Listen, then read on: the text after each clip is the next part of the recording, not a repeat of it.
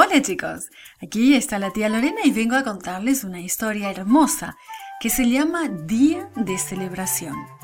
Nuestro versículo para memorizar dice así: Dios bendijo el séptimo día y lo santificó, y se encuentra en Génesis 2:3. Hoy recordamos que adoramos a Dios cuando disfrutamos del sábado. Los cumpleaños son muy divertidos. ¿Has deseado alguna vez tener más de un cumpleaños al año? ¿Sabes? Cuando Dios creó el mundo, creó también un cumpleaños para ser celebrado una vez a la semana. Lo llamó sábado y desea que participemos alegremente de su celebración cada semana. Durante 6 días, Dios había estado muy ocupado creando el mundo y todo lo que está en él. Todas las cosas, desde el sol, la luna y las estrellas, hasta las pequeñas hormigas y todas las criaturas del mar, habían quedado como él las había planificado. Al ver todo lo que hizo, le pareció que era muy bueno. Pero Dios había dejado lo mejor para lo último. Había creado a Adán y Eva el viernes. Ahora quedaba solamente una cosa por crear, un acontecimiento especial que le ayudaría al mundo recién creado a recordarlo como creador. Algo que le iba a dar a Adán y Eva tiempo para conocerlo. Dios sonrió complacido.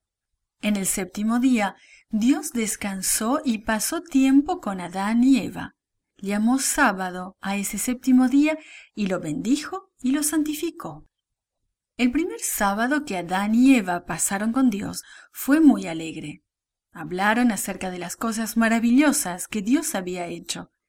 Caminaron por el jardín, admirando la belleza de las plantas y gozando de la compañía de los animales. Fue un día que no deseaban que se terminara. Era tan maravilloso pasar tiempo con Dios.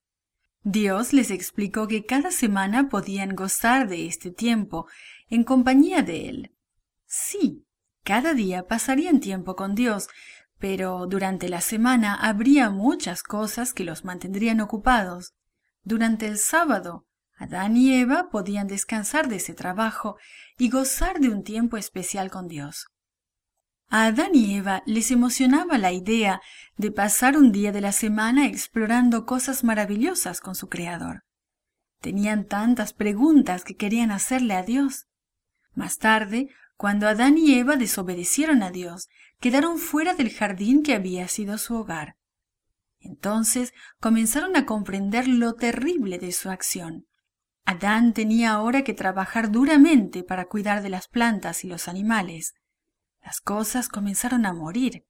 El sábado se volvió entonces un tiempo para estar con Dios sin tener que trabajar para subsistir.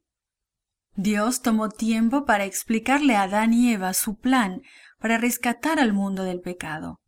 Les explicó que el sábado era una parte importante de ese plan. Después de haber pecado, un gran abismo parecía separarlos de Dios. Pero el sábado es como un puente que une nuevamente a la gente con Dios. Dios les dijo a Adán y Eva que Satanás trataría de hacer que la gente creyera que él estaba al mando del mundo. Satanás trataría de persuadir a la gente de que Dios no era el creador. Trataría de persuadirla para que no se encontrara con Dios en el sábado.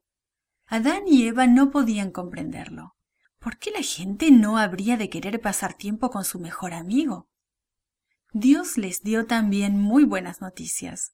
Un pequeño grupo de fieles iba siempre a guardar el sábado como día especial para estar con Dios. Y lo mejor de todo, cuando Dios haga nueva esta tierra otra vez, todos adorarán juntos en el día sábado, y la gente caminará y hablará nuevamente con Dios.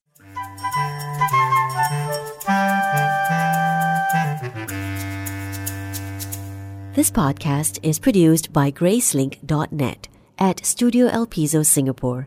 For more children's resources, please visit Gracelink.net.